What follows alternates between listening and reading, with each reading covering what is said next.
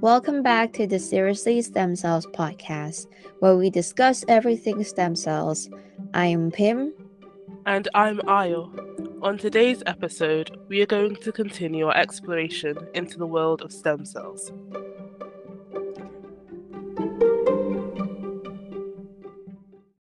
If you recall, we kicked off our first episode with figuring out what stem cells actually are. We defined them as a population of self-renewing cells, meaning that stem cells will divide to make more stem cells. Then they have the ability to specialize into various types of cells that make up the body. There are two main types of stem cells, which are embryonic stem cells. So these are stem cells that come from a structure called the blastocyst that forms during the early stages of embryonic development, and also adult stem cells, which can be found in specific locations in the adult body, such as bone marrow.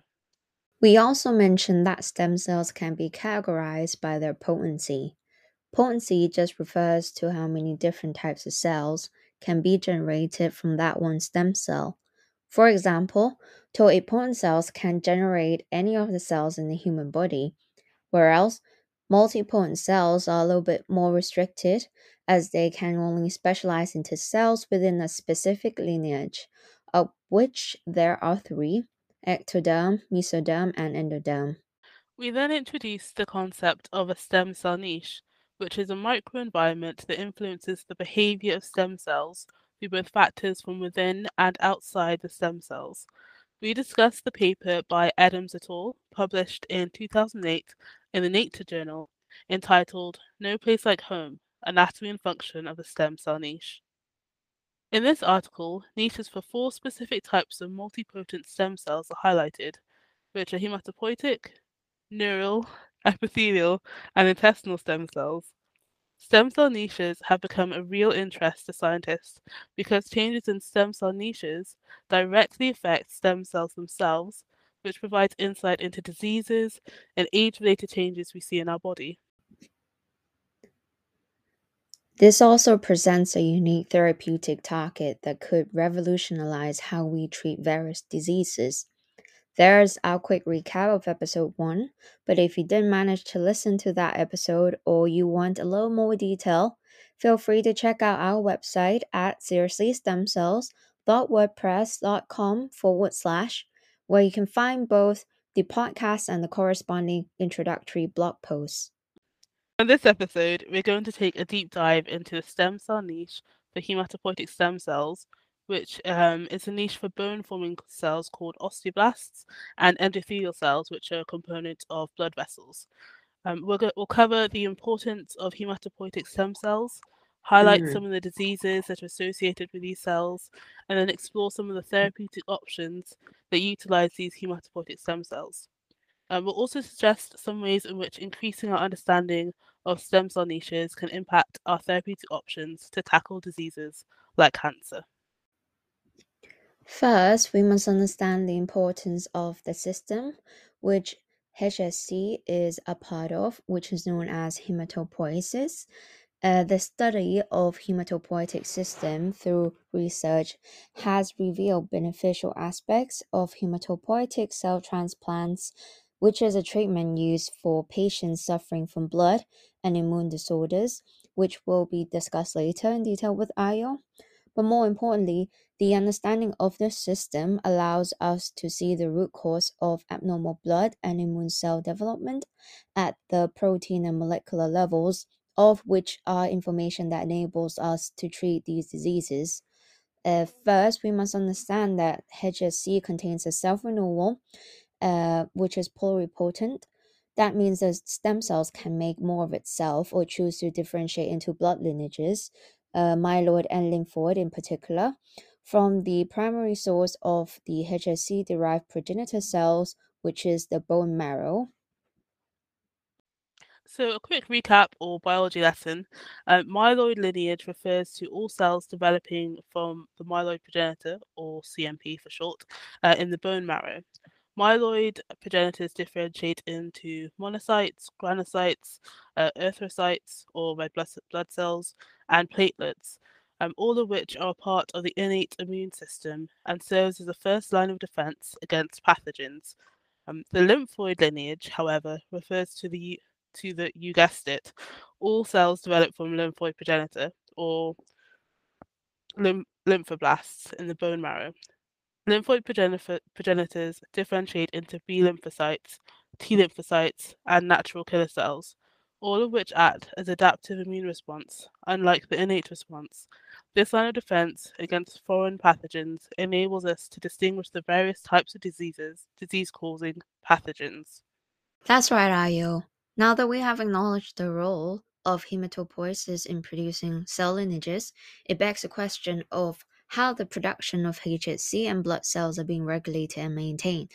Research made us realize that it has to do with the turnover rate of progenitors of different proliferative and developmental capacity. To clarify, within the hemopoietic system, there is a hierarchy of differentiation. HSC sits at the top and differentiate into itself and also effector cells. The effector cells are found to have more proliferative potential, meaning that they have a better chance to be fine-tuned than HSCs. In turn, the system subjected HSC to less proliferation and so less subjected to mutagen of DNA replication. This means they are less likely to develop mutations in HSC. It sounds like the hematopoietic system have got the regulation figured out, but it does not come without its flaws. The progenitors are multipotent and oligopotent, which means they might be more useful than HSC to replenish patients with new blood cells, but they lack the self-renewal characteristic like HSC, making the reconstitution of blood lineages in patients impermanent. This is why HSC is still a very important component in organ, tissues, and bone marrow transplantation. With that being said, some HSC give rise to daughter HSC through asymmetric division to ensure that the pool of stem cells don't become depleted. In this pool, there is a mixture of long-term, intermediate, and short-term HSCs. The cell production of myeloid and lymphoid lineages is dependent on HSC, so having a storage of HSC for a rainy day is quite important. A part of a long-term HSC is quiescent HSC. This is stored in the case of hypoxic bone marrow environment or environment lacking of oxygen, and is regulated through signaling pathways of MEG and mTOR. Both function as pathways signaling proliferation and growth of the cell. The important thing to know of this is that HSC exits the cell cycle, phase G0, to become quiescent. Although a method of measuring quiescent HSC may exist, many still debates what are the extrinsic and intrinsic factors that affects the quiescent HSC production. Many research have been conducted to investigate this topic, and I was going to give the first example of it.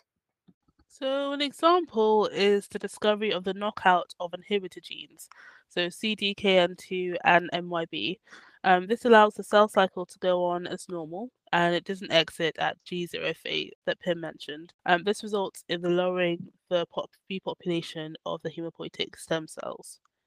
N-cadherin was another intrinsic factor thought to reduce the repopulation of HSC. N-cadherin is a cell adhesion molecule that is thought to be expressed in hematopoietic stem cells.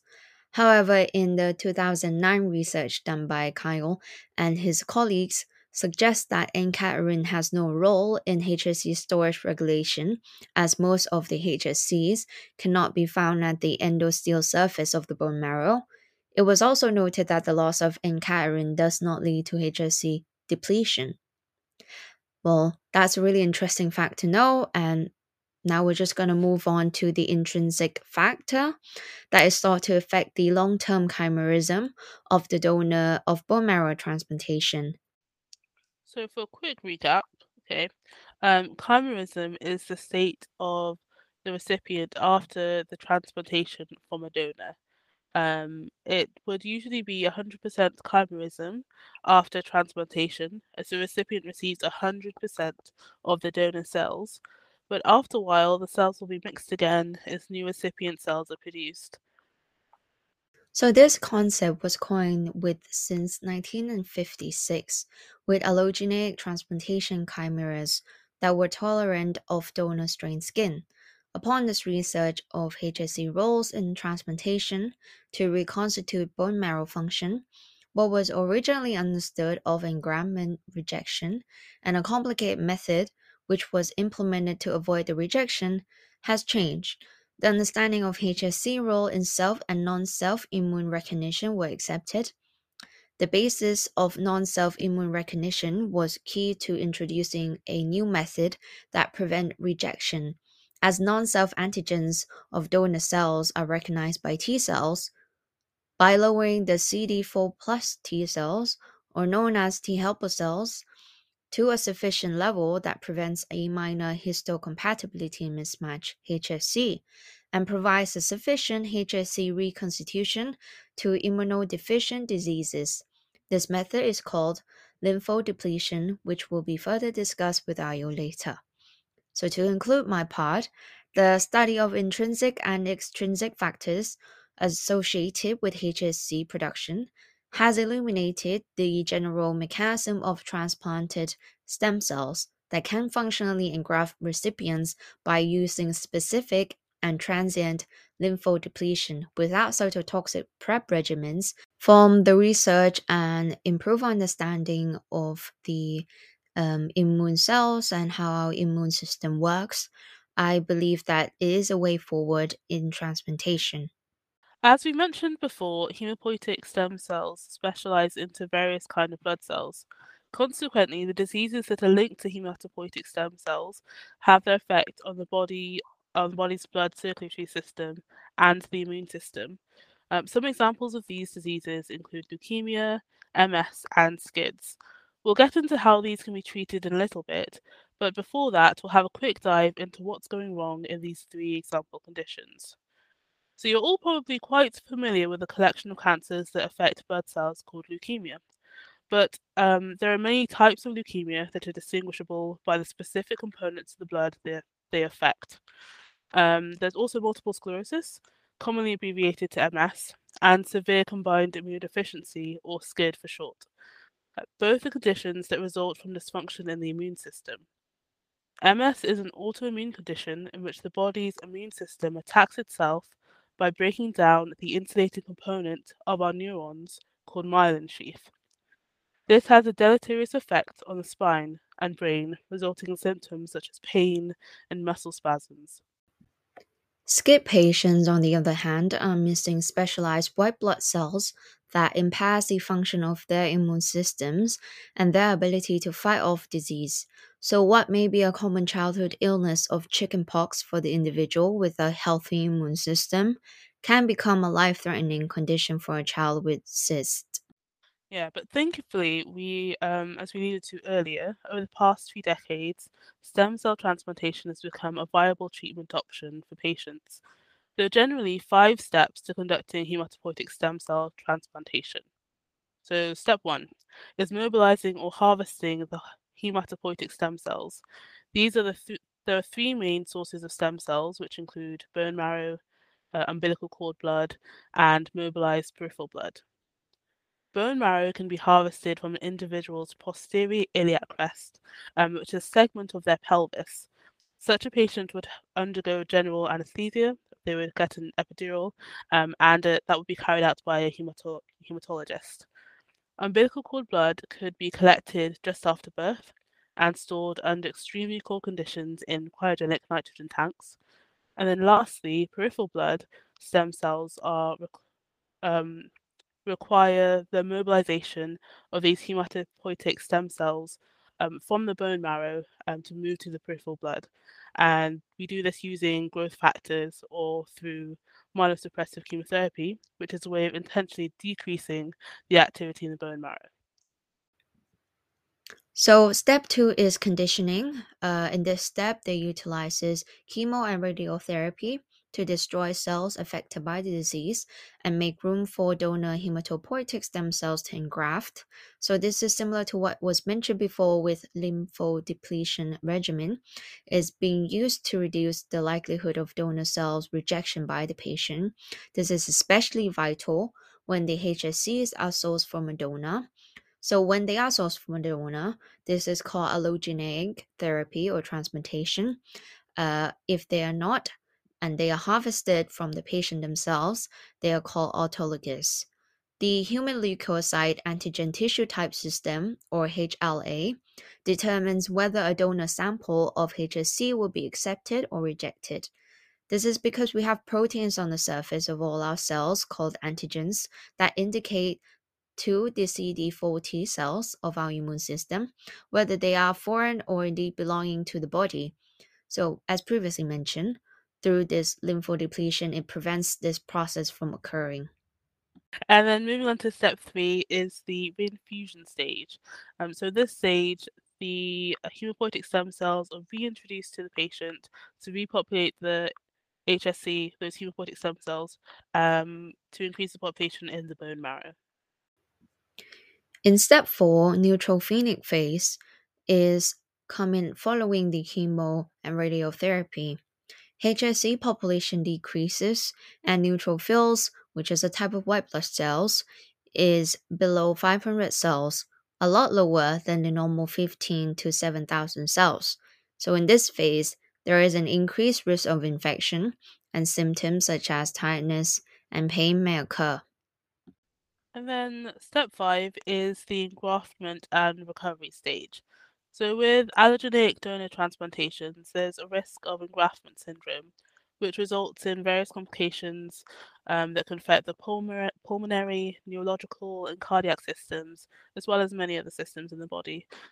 These complications can have an early or late onset, but to reduce the likelihood of a patient um, that's experiencing these side effects, the closer HLA matched the donor and the recipient are will help this. The lower the risk of engraftment syndrome, basically. However, where it is not possible to obtain closely matched donor recipient hematopoietic stem cells or umbilical cord blood, haploidentical transplantation is used. This refers to half-matched donors, in which half of the HLA match the recipients, and immunosuppressive regimens are utilized to protect the patient. The final stage is step 6, in which doctors follow up with the patient and assessments of how effective the treatment has been can be carried out. This outlines how diseases like leukemia and MS can be treated using HSC. The disease cells are destroyed, and HSC replace the generated healthy blood cells to replace those previously destroyed. However, for some SID or severely combined immunodeficiency disorders, it can be treated using HSC gene therapy. Gene therapies alter the genetic information in our cells in order to treat a disease at its origin. This can involve replacing, correcting, or deleting a gene in a set of cells. Gene therapy can be carried out in vivo, inside the body, or ex vivo, meaning outside the body. Target site specific gene editing can take place in vivo using engineered nucleases. CRISPR Cas9 is an example of an engineered nuclease that works by causing double strand DNA breaks at a specified site on a chromosome, which then activates a DNA repair pathway. This allows a donor DNA segment to be placed into the HSC genome. A vector is required to carry this engineered nuclease to the cells in the body via an injection. This is commonly done by using a lentivirus or lipid nanoparticles. HSC gene therapy can also be ex vivo. An example of this is seen in a clinical trial carried out by ConDB and colleagues, funded in part by the National Institute of Health and published in the New England Journal of Medicine in 2021. So 50 ADA, adenosine deaminase deficiency SCID patients from both the UK and the US were infused with autologous hematopoietic stem and progenitor cells. Prior to infusion, ex vivo lentiviral vectors carrying the ADA gene, which is lacking in patients with ADA SCID, was incorporated into the harvest hematopoietic stem and progenitor cells. They followed up 36 months later to find 100% and 97% event-free survival of patients in the UK and the USA, respectively, meaning that enzyme replacement therapy or rescue HSC transplantation was not required. This was in addition to high levels of sustained engraftment and normal ADA functionality. Furthermore, No graft-v-host disease occurred, nor autoimmunity was detected in any of the patients. Highlight impact of gene therapy in improving patients' quality of life and transplantation recovery. And in article published in Genetic Engineering and Biotechnology News, Chelsea Oakley, a mother to one of the 50 patients in clinical trial, described her young daughter's HSC gene therapy as a life changing treatment that felt like a miracle. This was after seeing other bone marrow patients suffer from graft versus host disease even after taking immunosuppressing medication. Various researchers are looking for ways to improve the gene therapies to treat blood diseases. Improving our understanding of the factors that influence HSC and its stem cell niche may present more therapeutic targets that can enhance the gene therapy options for a wider range of blood diseases. Ex vivo expansion strategies aim to increase the self-renewal and proliferation of HSC. A key target for this is transcriptional factors, which regulate self-renewal and proliferation.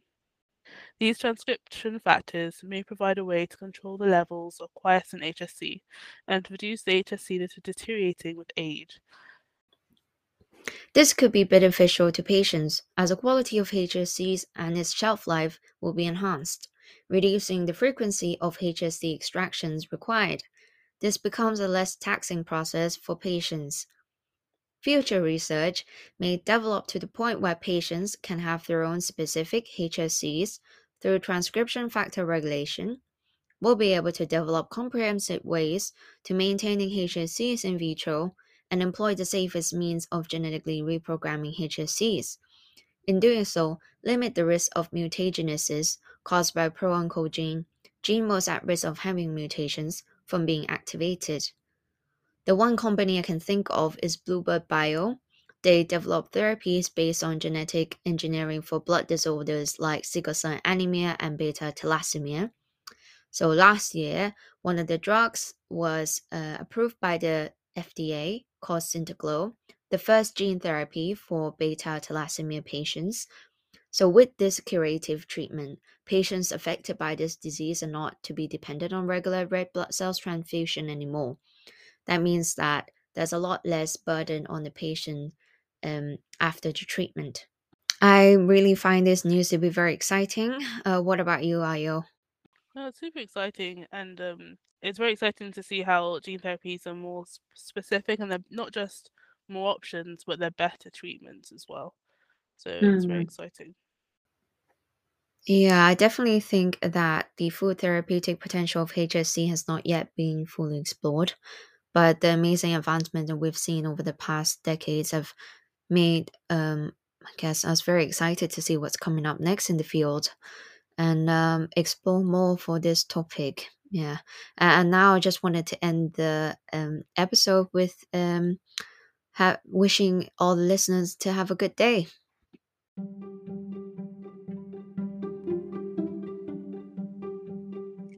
Make sure to join us in our next episode and check out our blog post at seriouslystemcells.wordpress.com/, as we continue our exploration of stem cells. But for now, from me, Pim, And for me, Ayo, have a lovely day and don't forget to take stem cells very seriously.